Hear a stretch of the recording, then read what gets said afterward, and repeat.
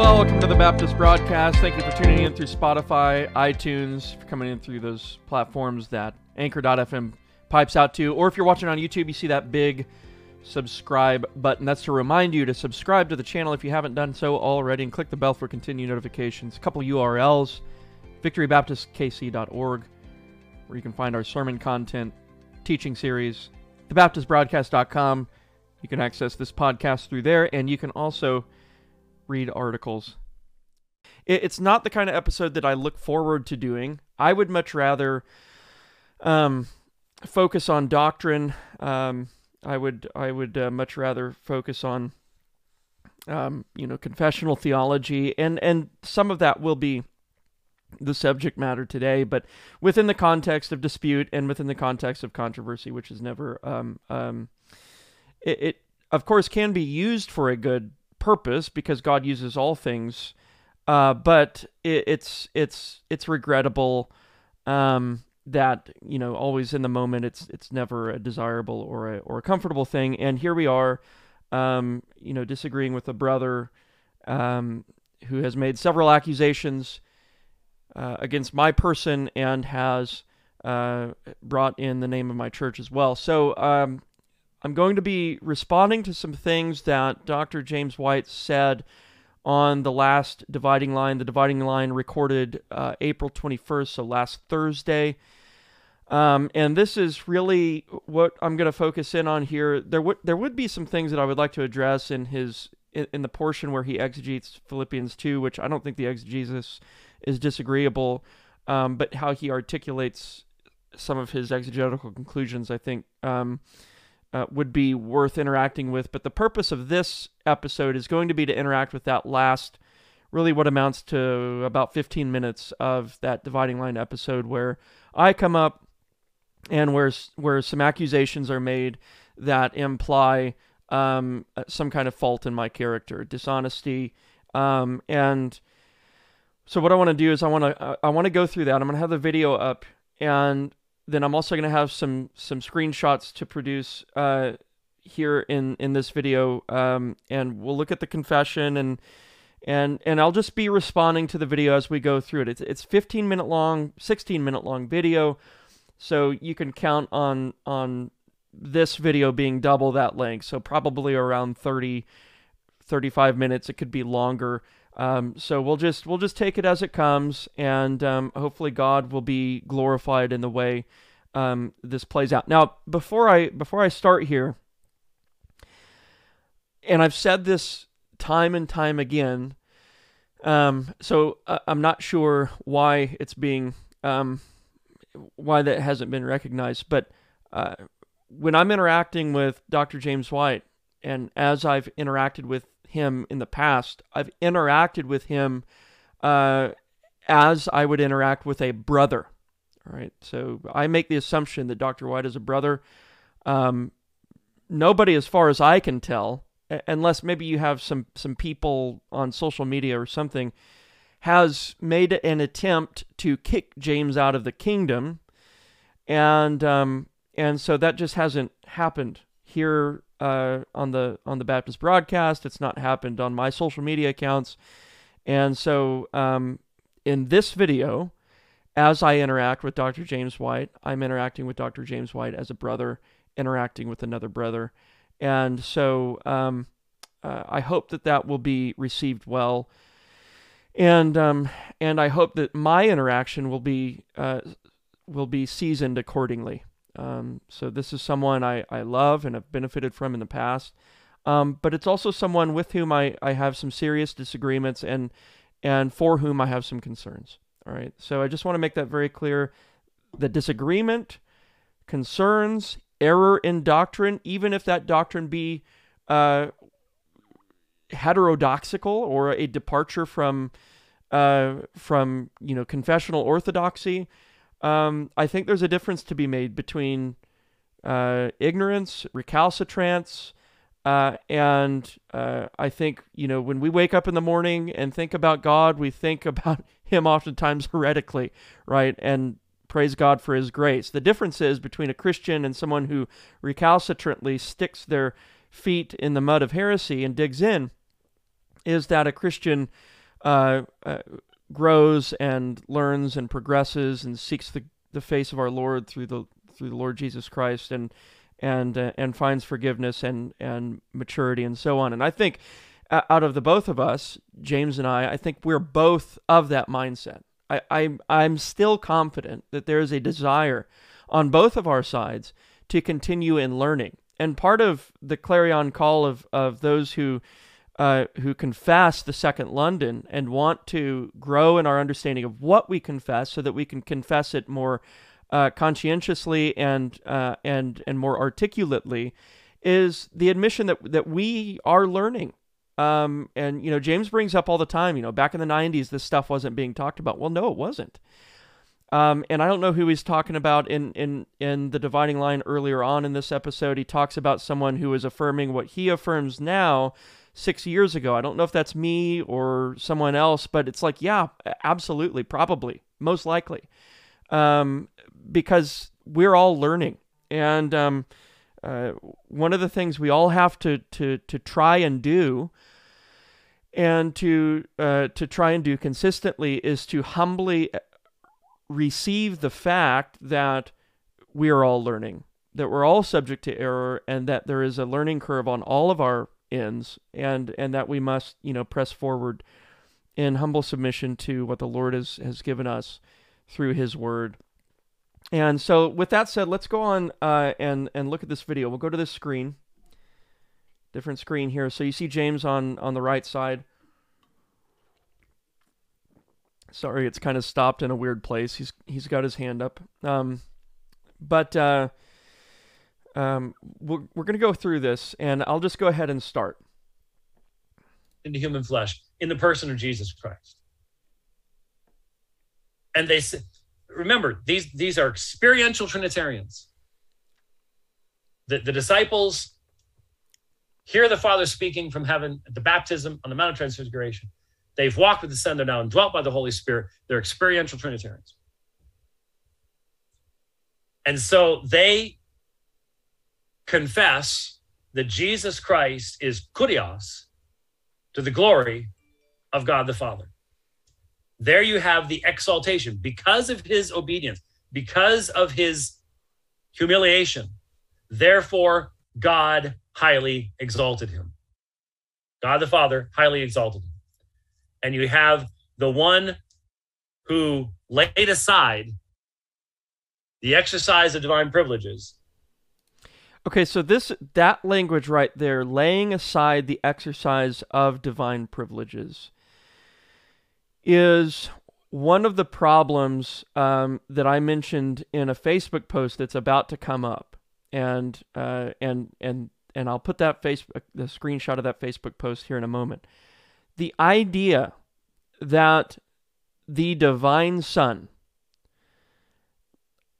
as God, right? The idea that God, the Son, laid aside God's privileges. So in other words, the person of the Son, God the Son, went from the exercise of divine privileges to not the exercise of divine privileges. That is a change implicated in the deity. And so we want to guard against implying any sort of mutability or change within the divine essence. And that kind of language here is what I'm concerned about. So, and this is what has been characterized as kenotic theory as well. It's the idea that God has laid aside some aspect of his godness and has converted into man such that some things pertaining to his deity have ceased or have been laid aside or have been suspended in some way, shape, or form. And so, we'll get into that more, but just saying at the outset here that this is the language that's at issue. Just for clarity's sake. This is the language that's at issue, and it's going to come up here again. He takes that perfect human nature, and he is exalted. Now, with that said, let me mention something about the concept of the veiling of the glory of Christ. I mentioned on the last program this reality. And as we'll see here in a moment, I have been formally accused of heresy by... Now, that's not true. I never formally accused James White of heresy. I've never accused James White of being a heretic. I have kept this conversation to the best of my ability centered around doctrine. And so I have made claims in the past that this doctrine is heretical, or it's the beginning of a departure from orthodoxy. But there's a difference between labeling a person a heretic, which implies, of course, that they are outside of the kingdom, and saying that this person has fallen into error by believing or by articulating. It's maybe not even believing, but by articulating a heresy in their language. And I think that's a key difference to make, because if I've preached heresy before. I was talking to some gentlemen at our church the other day about how there was something that I preached that I actually requested our brothers who run the sermon audio side of things to strike it from the recording, because I acknowledged that it was wrong, and then I made a correction to it later from the pulpit. And so there's, that doesn't mean, did I preach heresy? Yes. Does that mean I'm a heretic? No. Okay, so we need to make those kinds of careful distinctions. Arius, for example, was labeled a heretic because he had recalcitrantly dug himself into his heresy, into the heresy that he articulated and professed to believe, and was immovable, notwithstanding the counsel of of what had been his brethren, right? And so he essentially departed from the truth, and those who leave us, those who depart from us, show that they were never of us, to use the language of John. So we want to distinguish between that and what's going on now. I don't think Arius and the characteristics of that situation are happening now. I think there has been some erroneous, some heterodox doctrine. But even if we go to the Facebook post that he's about to bring up, you will see that the way in which I use the word heresy is to describe a particular doctrine called the kenotic theory, and it's not being applied to a person. So let's continue on here. Individuals who are pastors in similar churches to my own, I'm going to refute that charge and demonstrate that it is vacuous and very foolishly leveled, and hope and pray that those who would engage such activities would find the wisdom to repent and to correct their ways. So just to be very clear here, I do not think, I have not claimed that James White is a heretic. All right. I don't believe that he is. When Jesus takes on human flesh, he does so for a purpose. Become obedient to the point of death, even death on the cross. So there has to be a true incarnation for there to be a true atonement. The divine Son of God, according to John chapter 17, and by the way, I did not see anyone even attempt, even try, pretend to respond to the exegesis of John 17:5 that was offered on the last program. The divine Son of God had to be a true man. And therefore, there are aspects of his divine being that are veiled. Okay, now when he says veiled, we're on board in terms of what's veiled to us. Obviously, he's going to talk about, The Son in the incarnate state, in his incarnation, didn't walk around glowing, because some, slices of deity were showing through his flesh or something like that, Obviously, part of the glory of the incarnation is that the incarnation, the assuming of a human nature, had to occur. If that is the way that God wanted to redeem humanity, it had to occur that way in light of who God is as immutable, self-existent, infinite, etc. There had to be a nature assumed that was not those things, right? So that God himself could stand in our place.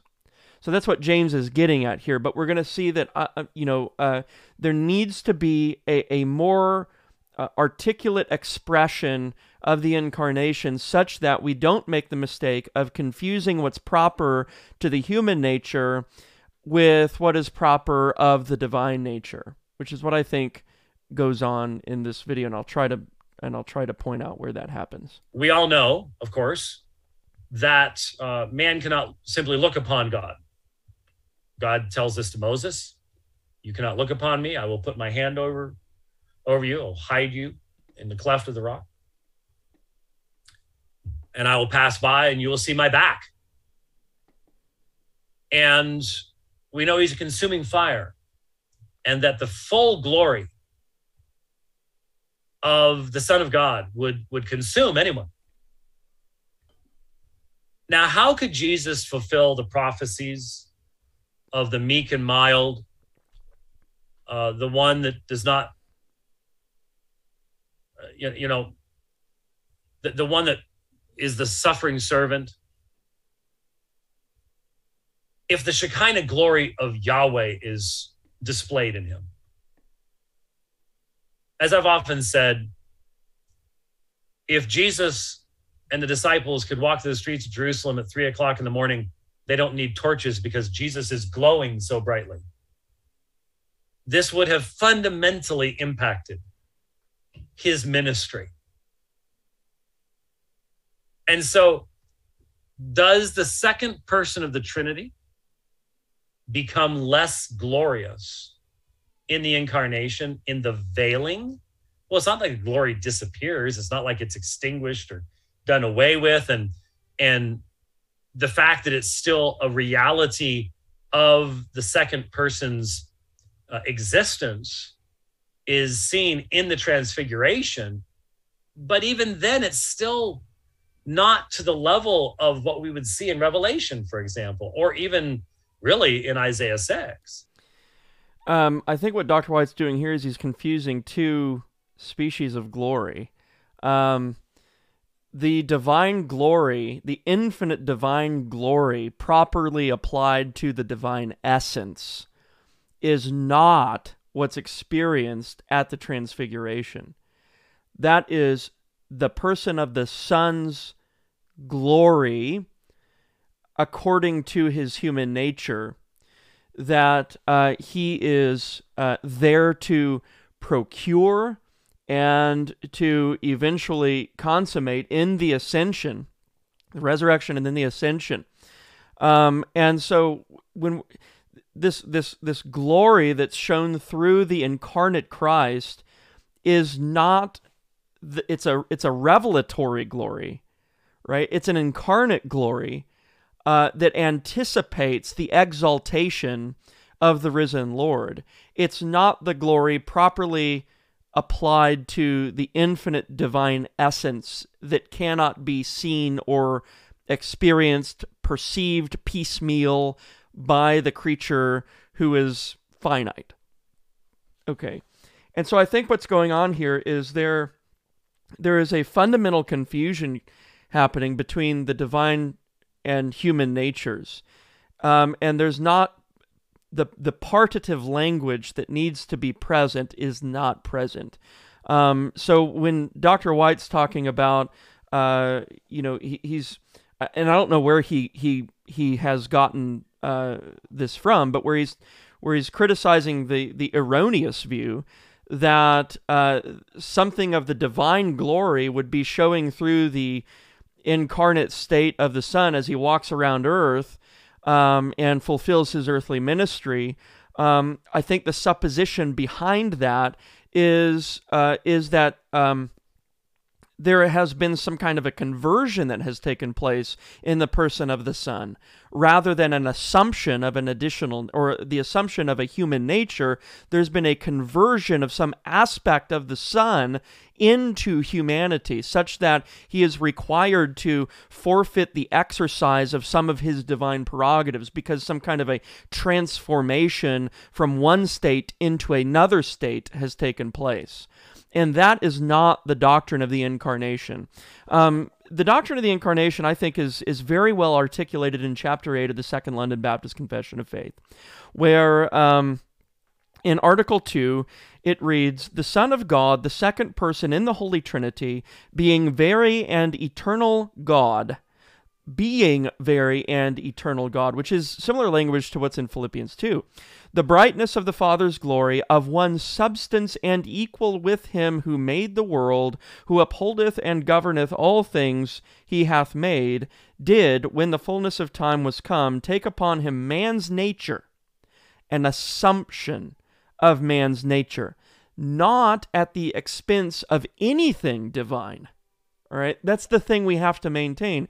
There's no expense that terminates upon anything that's divine, right? The Son hasn't given away anything. No aspectival cessation of divine prerogatives, no forfeiture of deity in any way.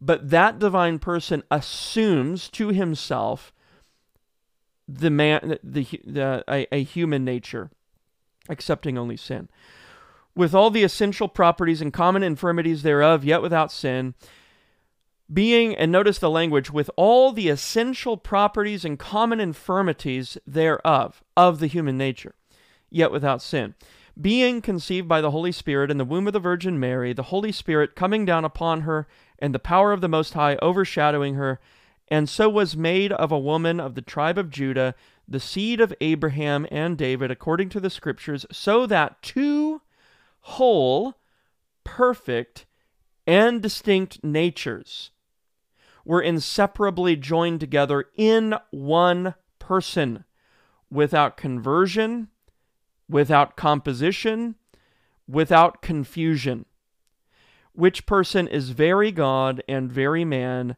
yet one Christ, the only mediator between God and man.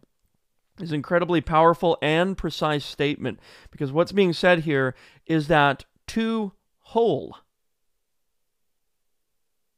perfect, and distinct natures are joined together in the one person of Christ. If the divine nature in which the person of the Son subsists eternally remains whole and perfect, then it follows that we cannot say Jesus,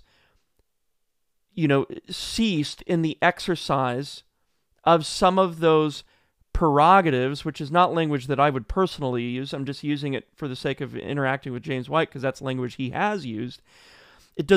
We cannot say that he has ceased in the exercise of those prerogatives, because the divine nature, which the Son is, cannot undergo any kind of change or diminution or cessation or mutation, anything like that. It remains a perfect nature, even in light of the fact that a human nature has been assumed and united to it in the one person of the Son. Okay, let's go on. Hopefully that was clear and precise. Because we know the one seen in Isaiah 6 is the Son. If we can even distinguish between the Father and the Son anymore. But anyway. And so now that was Dr. White has made accusation. Well, he has brought into question the doctrine of divine simplicity as it's articulated in the confession, without body parts or passions. He calls it the extended form of divine simplicity, and he has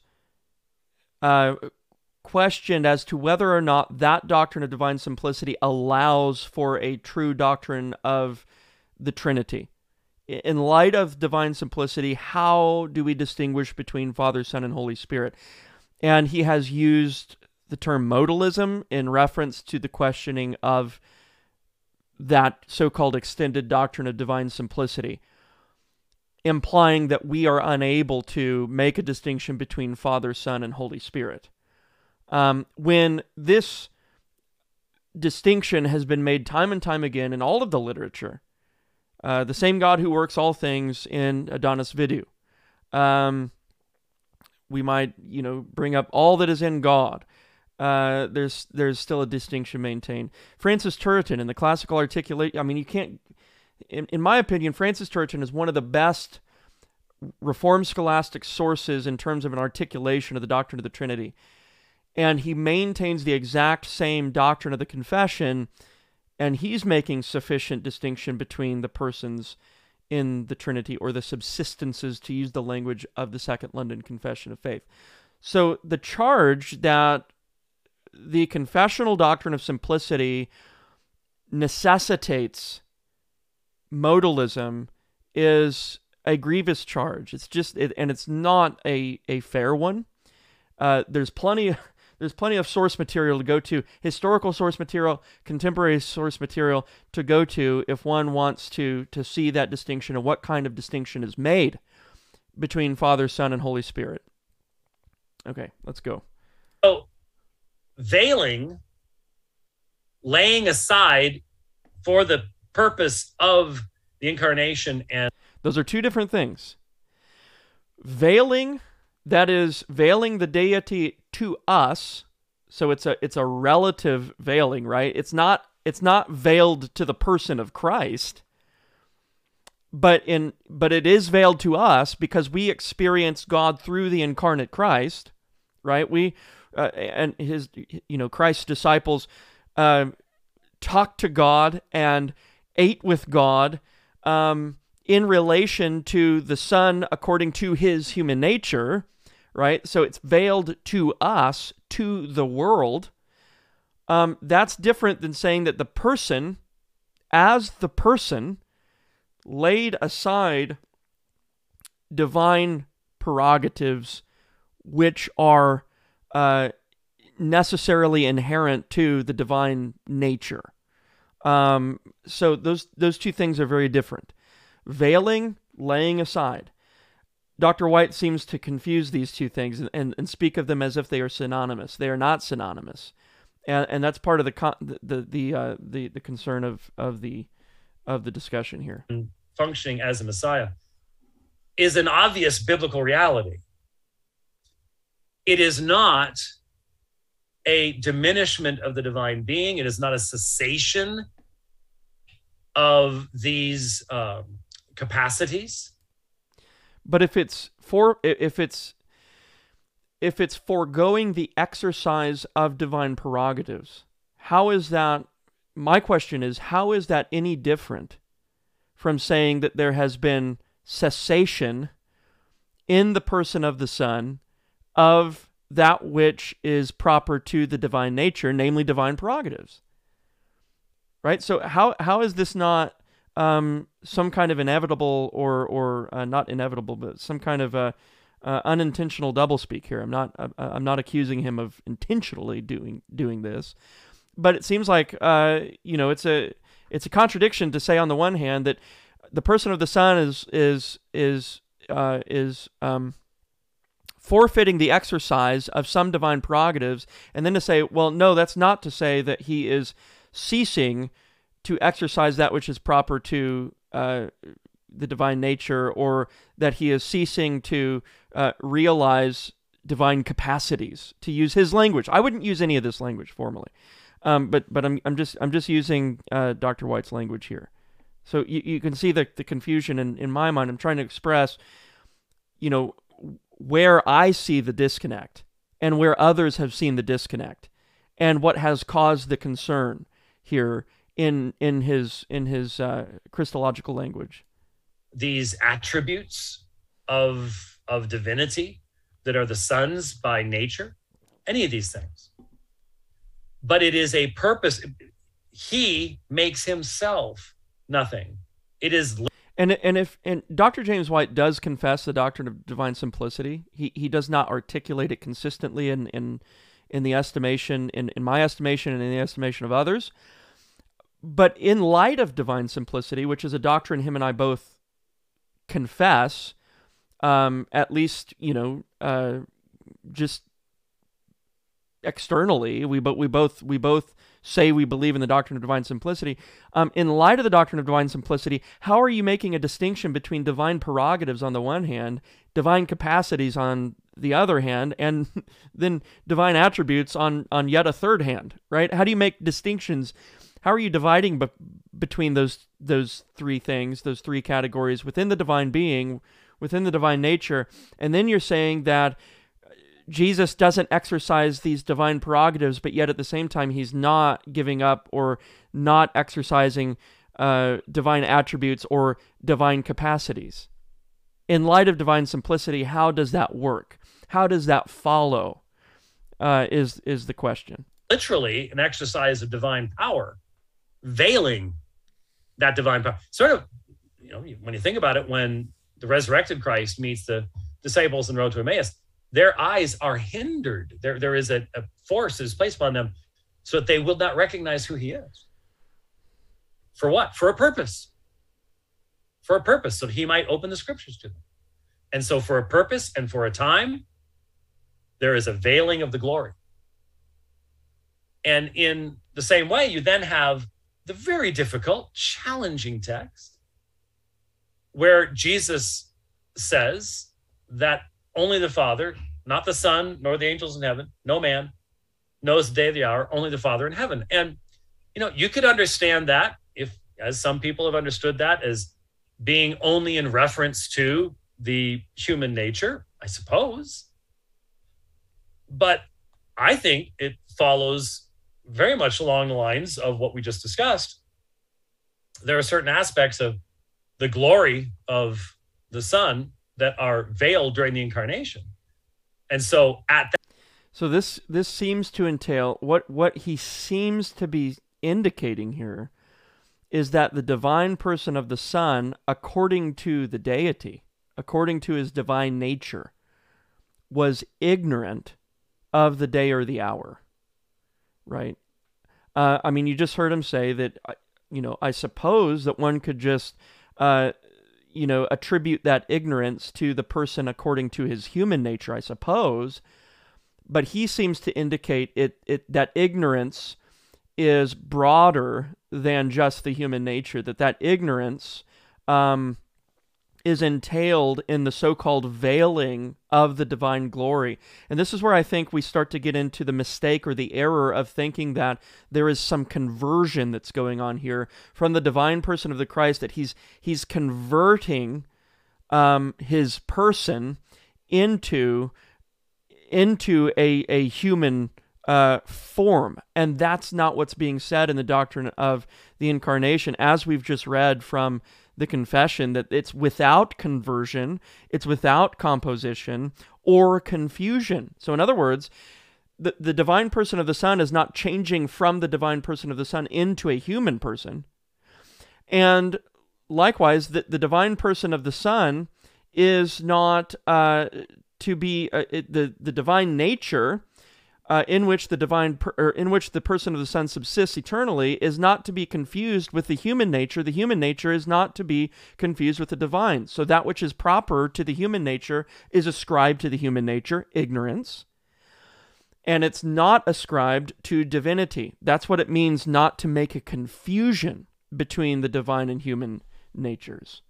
At that point in time, in the incarnate state, it's not that the Son did not know before the incarnation and would not know at his exaltation or anything like that, but that there was some reason why at that point in time it was profitable for the Messiah, the Son, to not know. Those are his words. You've got to deal with them. You can't. if you have to look at the words written by Matthew and come up with an interpretation that could not have possibly been what Matthew intended or anyone Matthew wrote to intended, and could not have been known for centuries, millennia after the point of writing, we're no longer dealing with the scripture being any kind of meaningful foundation of our beliefs, right? Can we agree with that? I hope we can, because that's pretty obvious. And so with all of that having been said, I need to respond here, and wow, we've gone an hour, so I will try to just finish with this. There's another quote from the same individual that we'll get to at another point in time, I suppose. But let me move this over here, and we will make it big, and we will share this so that you can see I'm not making any of this stuff up. This is Pastor Josh Summer. I think it's Victory Baptist Church, as I recall. It's a graduate of the Spurgeon College at Midwestern, and a very vociferous new Baptist Thomist. And son is right. So first, I've never referred to myself as a Baptist Thomist. I don't even refer to myself as a Thomist. And if someone called me that in person, I would correct them.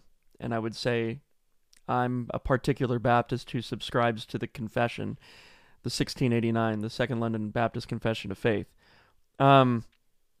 These kinds of... I don't think it's helpful to take these kinds of terms and just start monikers and apply them with the hopes that they will give off some kind of negative connotation about an interlocutor. I don't think that helps move the discussion forward at all. And you know, we don't to go with the letter to the judicious and impartial reader of the Second London.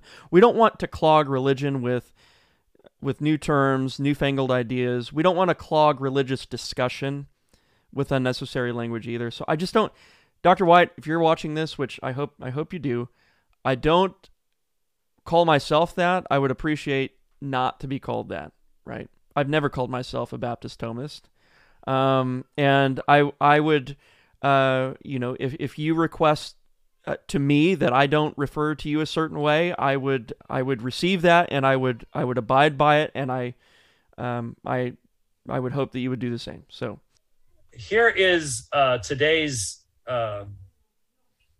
tweet from Josh Summer. Just a few fundamental articles of the Christian faith currently under revision by some, quote, big names, end quote. I'm really not totally certain why these folks, you know, just won't use names. They're talking about me. I remember back in 2015 is when I first read Reasons for Faith by Dr. K. Scott Oliphant over at Westminster East.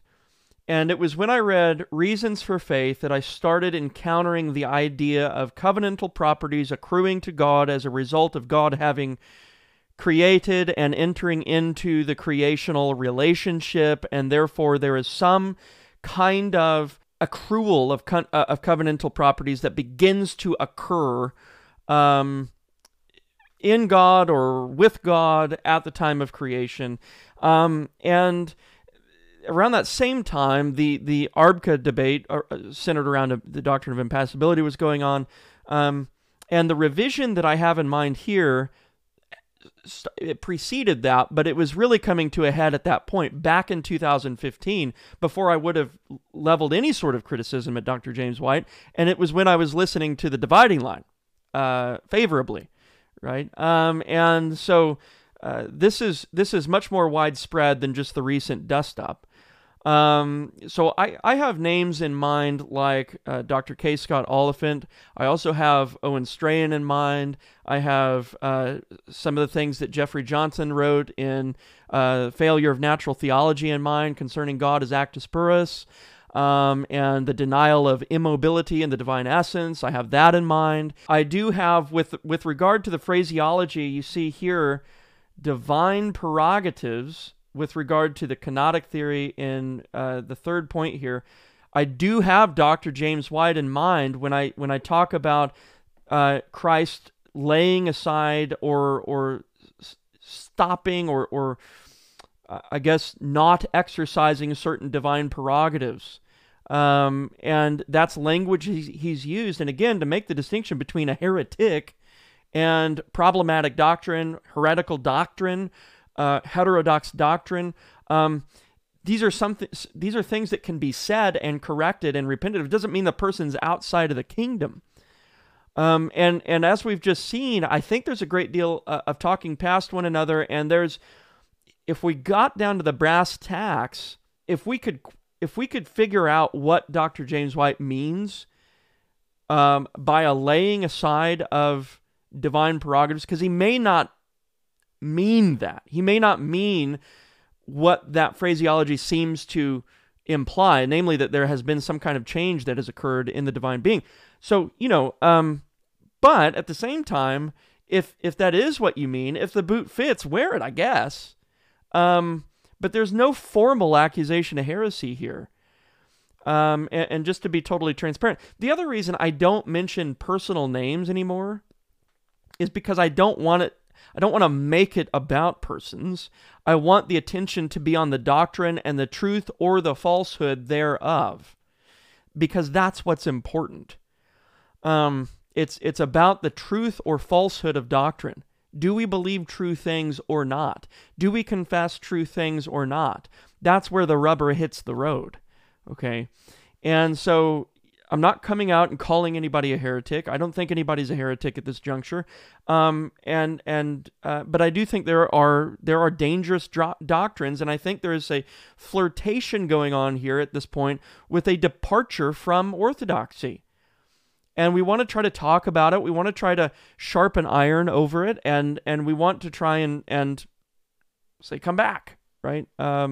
This isn't a good direction, and it's not going to suit future generations well either. Maybe they're taking some shots at Jeff Johnson and stuff too, but right now it's me, very clearly. Number one, the immutability and simplicity of God. Number two, the consistent consubstantiality of the divine persons. Number three, the incarnation of the person of the Son, wherein he takes a human nature to himself without setting aside his deity, that he laid aside his deity or divine prerogatives in the incarnation is a heresy called kenosis. God is one. This one God is Father, Son, Spirit. The Father is of none. The Son is of the Father. The Spirit is of both Father and Son. The Son is God with the Father always and forevermore, and does not lay aside deity in taking upon himself the fullness of a human nature. This is the only sure and stable ground of the Christian faith. Lord, help us. Now, again, sounds very pious, but here are the errors and quite simply the lies that Josh Sommer is putting out. So it's only lies if you go ahead and jump to the conclusion that all of this is being predicated of James White, and it's not. And there's no grounds for thinking that either, unless you're assuming dishonesty at the outset, because I begin the statement with big names. It's in the plural for a reason.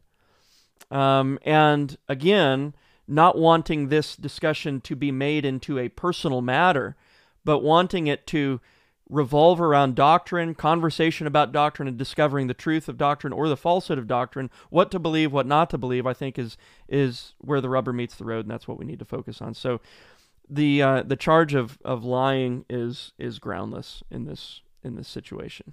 The immunity when the new Thomists, the new Baptist Thomists speak, you must understand that they and only they, again, not a moniker I've applied to myself. get to define the meanings of terms. They and only they. No, that's not true. That's demonstrably not true, because we've always made our appeal to others.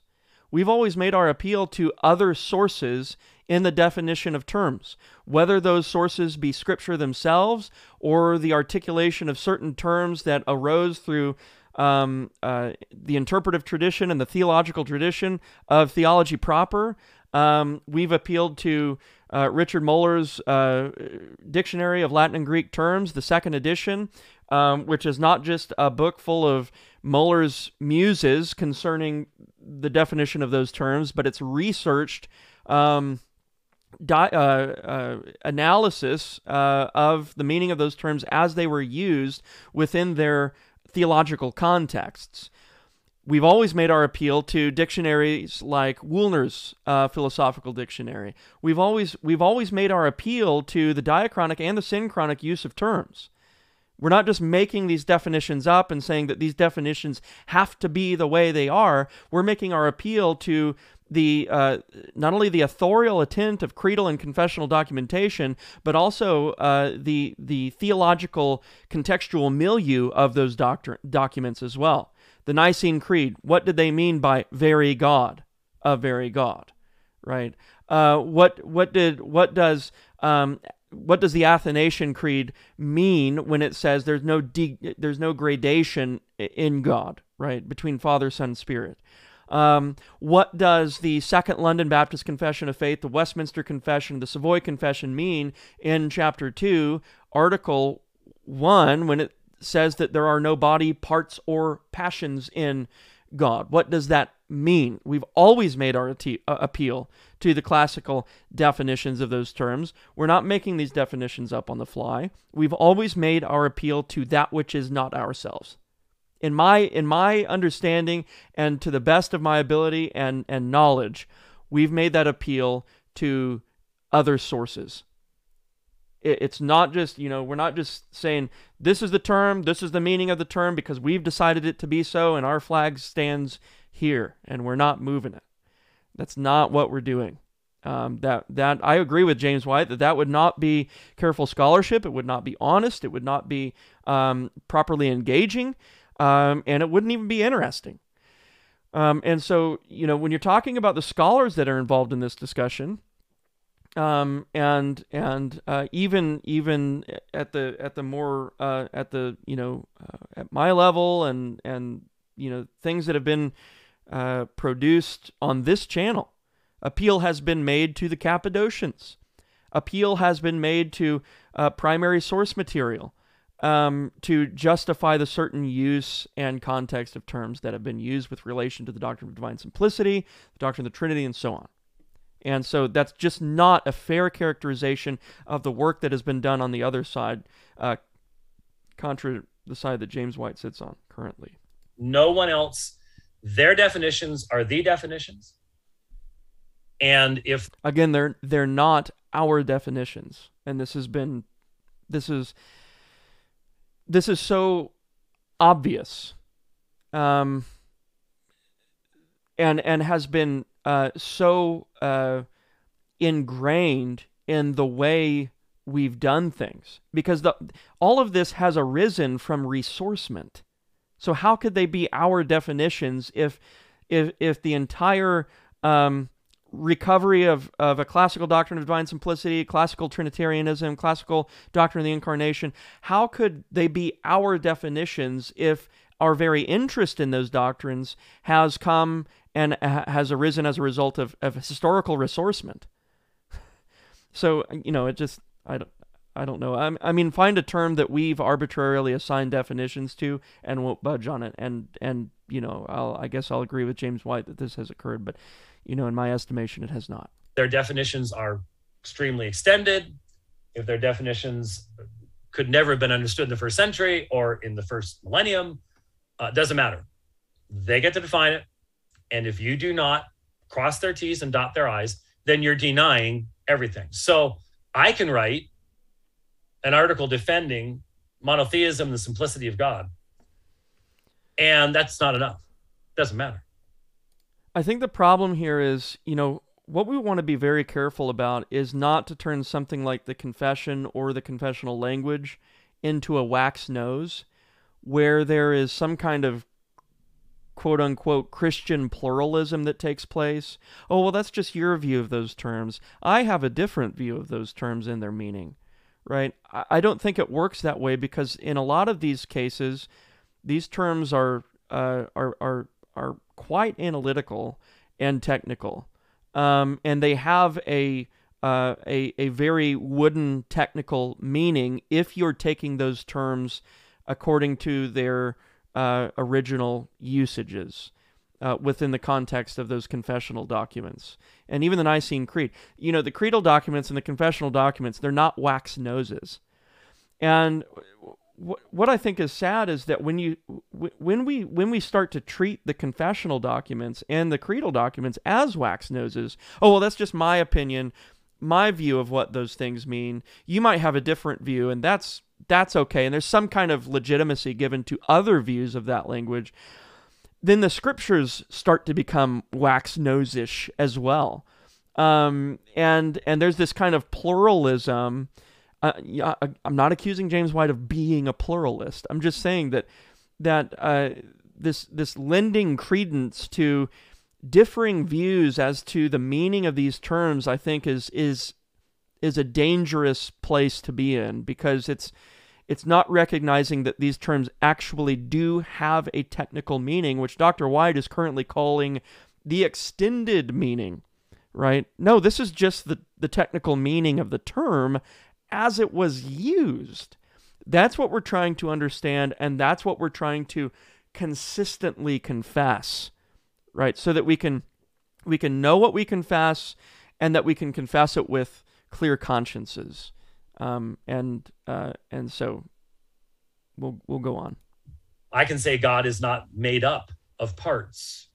But you see, I don't embrace an Aristotelian Thomistic metaphysic that says that if you can conceive of a difference between things, then those things become different things in reality and therefore become parts.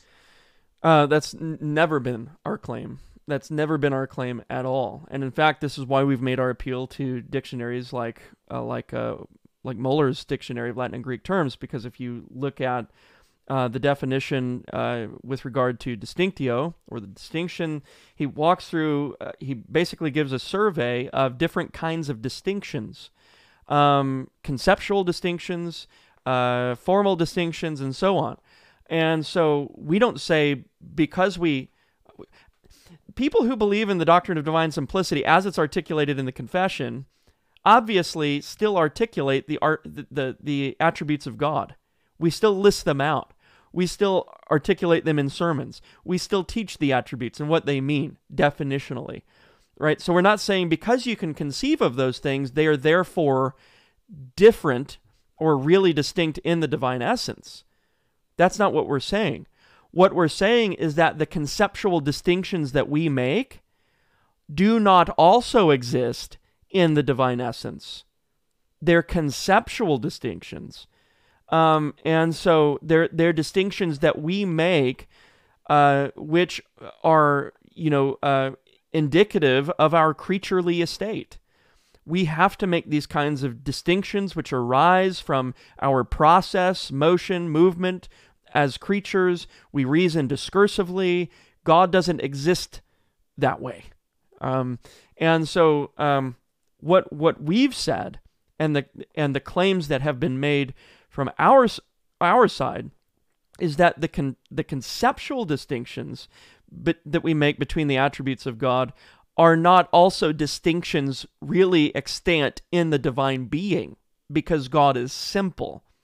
And so the enumeration of attributes are enumerated because God has revealed himself to us in an accommodated way that we can understand.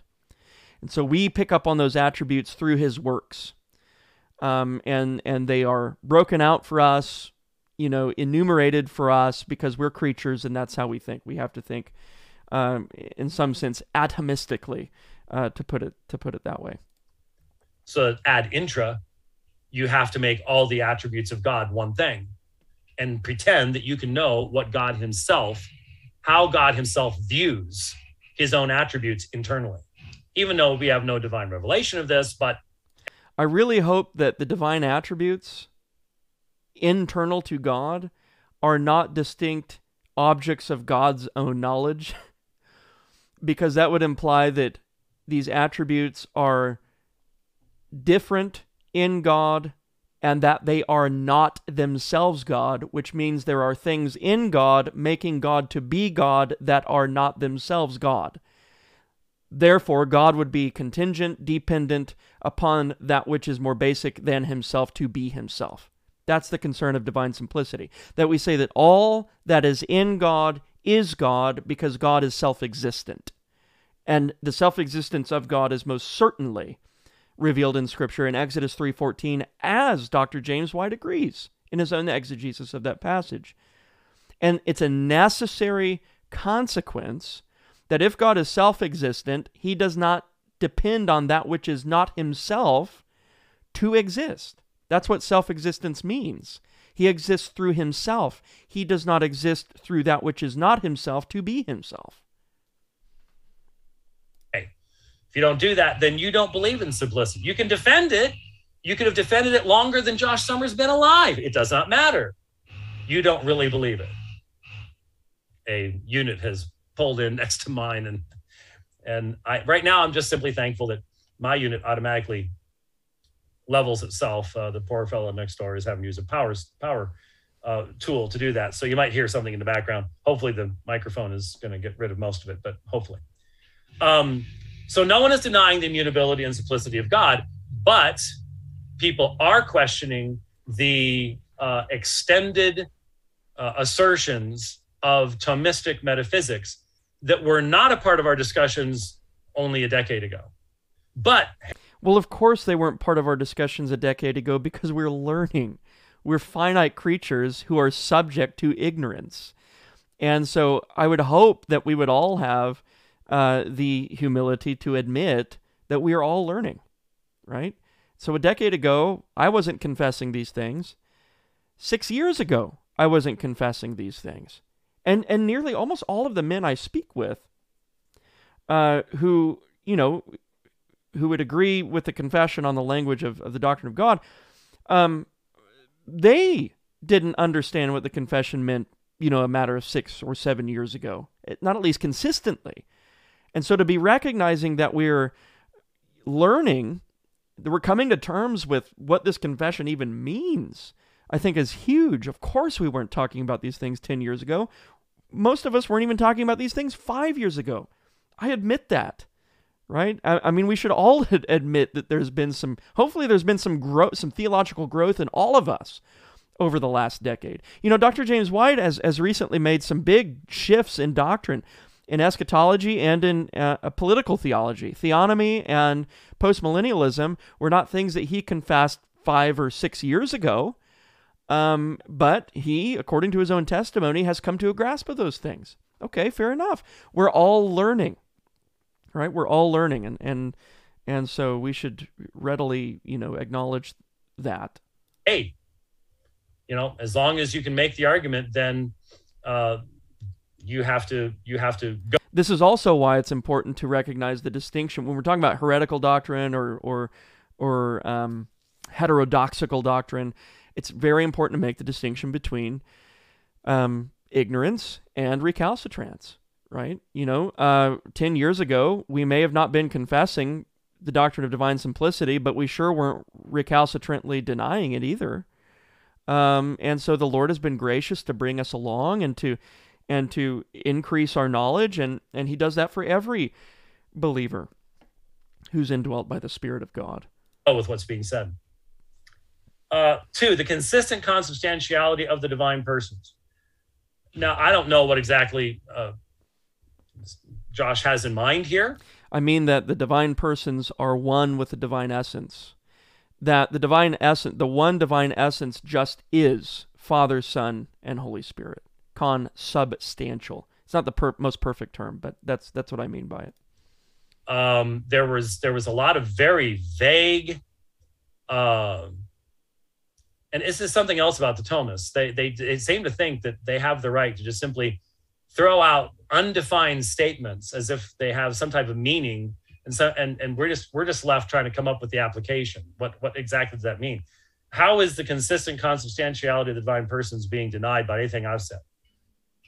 My guess is that this has to do with inseparable operations.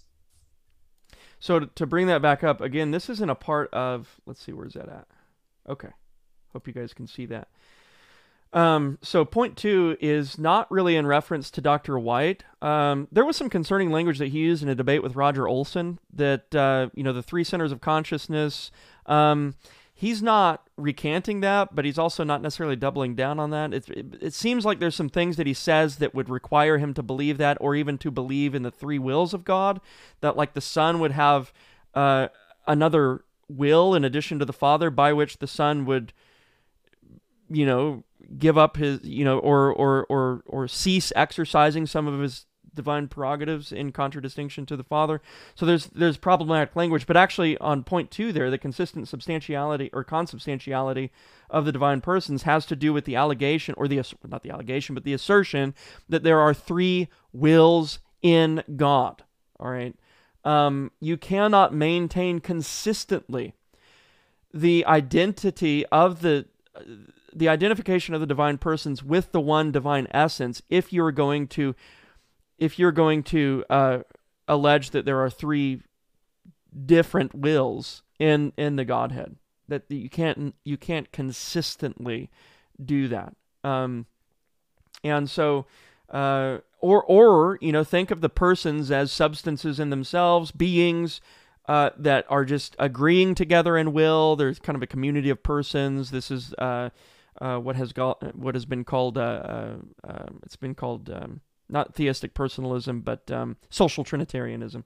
And so that's what I have in mind with that, is that language that's been around for a little while now. And if you read the book, the Trinity book that was edited by Bruce Ware and had some articles in it by Kyle Clonch and Ware himself and some others, there is some language like 3 wills in God language there in that book as well. So that's what I have in mind with that. Again, not everything is a criticism of James White and everything that I post, and I don't want him to have to think that. That seems like a heavy burden to bear, to think that everybody is talking about you and everything that they say. That's just not the case, brother.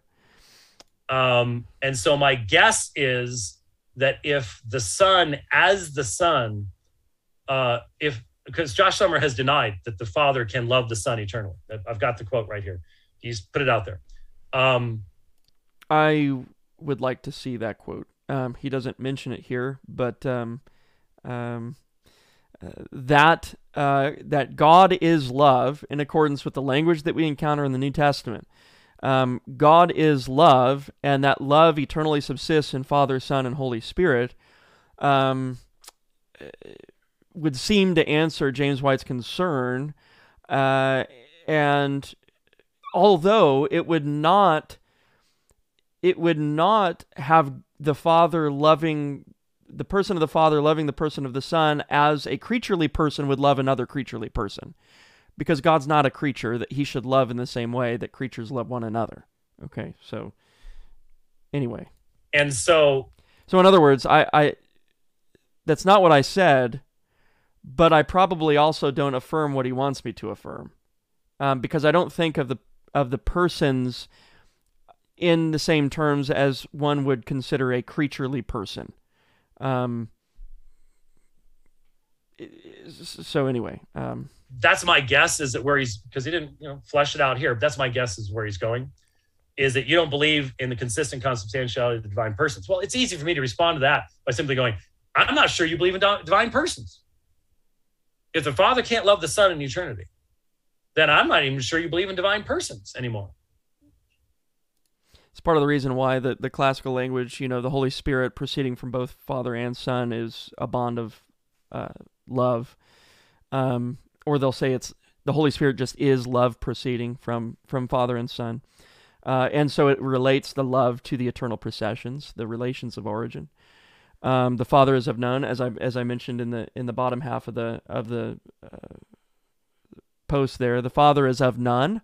The Son is of the Father. The Holy Spirit is of both Father and Son. And the other thing that I'll say about the persons language is that word has been applied to our Trinity language not as a means of reading anthropomorphic personality into God, but really as a means of just having something to say so that we won't be silent at all. And so it's very important to acknowledge what is meant by person in Trinitarian theology historically. That's another point of inquiry, trying to figure these things out. And the Second London Baptist Confession of Faith uses subsistences because a subsistence is the manner of being. The manner in which the one divine being eternally exists is in Father, Son, Holy Spirit. And that's how they're distinguished also. So that the one divine being subsists in Father, Son, and Holy Spirit eternally. And the distinction is made in virtue of the relations of origin, that the Father is of none. That's what distinguishes the Father from the Son. The Son is of the Father. That's what distinguishes the Son from the Father. The Father, or the Spirit, is of both Father and Son. That's what distinguishes the Spirit from Father and Son. There's nothing else that distinguishes the persons other than those eternal relations of origin. The manner in which the one divine essence subsists. Father, Son, and Holy Spirit. Okay, but we don't distinguish between the persons by reading into creaturely psychological personhood, by reading creaturely psychological personhood into the divine essence, such that now what constitutes a divine person just is a complex psychological form of personhood. That's not what we're doing. And some people don't like the fact that we don't read into a modern view of personhood. We don't read a modern view of personhood into the divine being, and then we get confused, as modalists for doing that. If you read anybody, from Calvin to John Gill back to Francis Turretin to Stephen Charnock, they're not thinking of personhood in that way. And the language or the definitions and the meaning of the terms in our confession do not understand personhood in that way. So very, very careful distinction there. That's easy to do, right? But then number 3, the incarnation of the person of the Son, which I just got done going through. And again, anybody can go to published articles, books that have been around for decades. And what I just said when I went through Philippians 2 with you is what I said in the 1990s. So consistency over time. And so many of these people had recommended my work in these areas back then, before Baptist Thomism began. The incarnation of the person of the Son, wherein he takes a human nature to himself. By the way, just in passing, I've recommended many, many times, my favorite debate with a Muslim is my debate with Abdullah Kunda on the incarnation. Can God become man? And we were so focused, had to become so focused on what the nature of the incarnation was and the perfect human being, the perfect human nature that Jesus takes on. I do not believe any of these Neo-Thomas, these Baptist Thomas, could engage that debate with any level of success at all. None of the Muslims in the room and most of the Christians in the room would have no earthly idea what they'd be talking about. Because as far as I can tell, these people don't take this stuff out into the world. It's in the classroom, but it's take it out and talk to a bunch of Muslims on the street in London. Who would do that? Well, I would and have. So I remember back in 2014 and 15, the gentleman who was the best man at my wedding, him and I, we belong to the same church, and we together started an evangelism ministry. And we would frequently go out to Balboa Park in San Diego, downtown San Diego. And on Saturdays, if you've ever been there on a Saturday, you know that the booths that are set up there are manifold. And it can go from, 5 booths, a couple booths, to, 20 booths out there, each of them selling their own view of reality.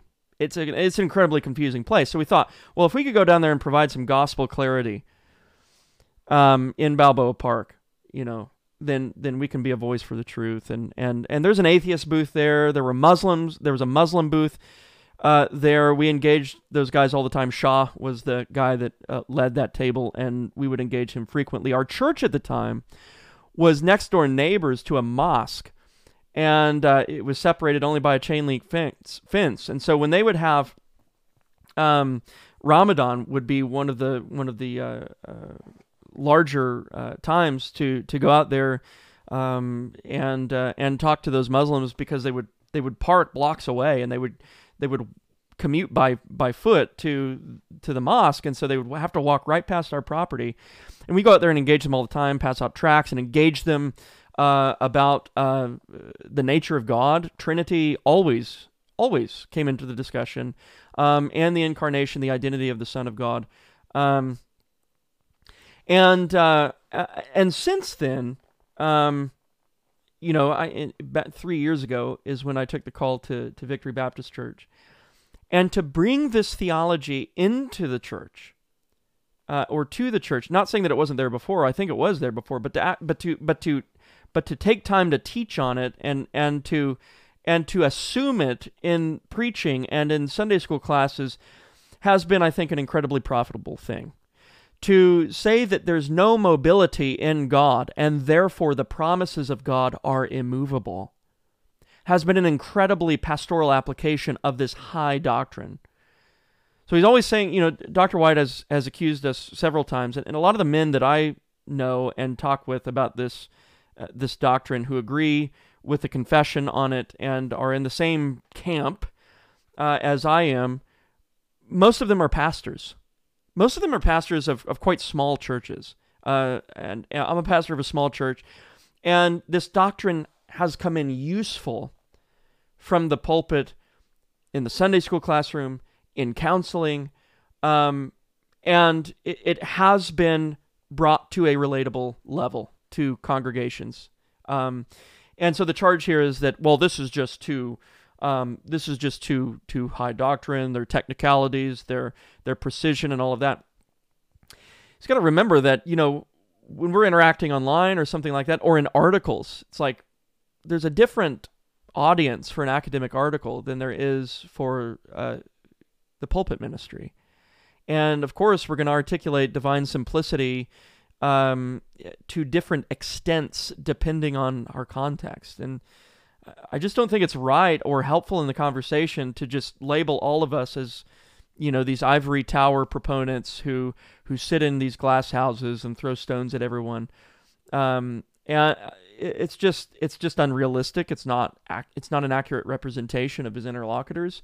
Again, a lot of the men he's criticized, myself included, are pastors, pastors of churches, who have to, week in and week out, figure out what the congregation needs, and spiritually, and then to be able to take the high things of God, and they are high, and feed the sheep with them, is something that all of these, most of these men, with the exception of a couple seminary professors, all of these men are engaged in doing that week in and week out.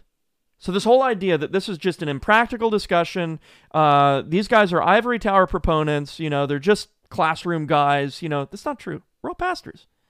We're all pastors. He takes a human nature to himself without setting aside his deity. No one has ever said that. Okay, people have said that. James White has never said that, and I never accused James White of saying that. Didn't. And we know this is aimed at me, and that's a lie. We don't know this is aimed at you. I've denied that, and the context of the post itself denied that, because big names is in the plural. So unless you're already reading yourself into it, there's no reason to think it's just about you. Which is hence part of the reason we've needed to make this clarification here. It's not all about James White. It's just a lie. It's not a lie. I would demand, if Josh Summer, if you're talking about me and you said big names and this was posted within less than 24 hours after my discussion of these very things, you know who you're talking about. I demand you document this or you apologize. Withdraw it. It's slanderous. It's sinful. It's a lie. I've never said it.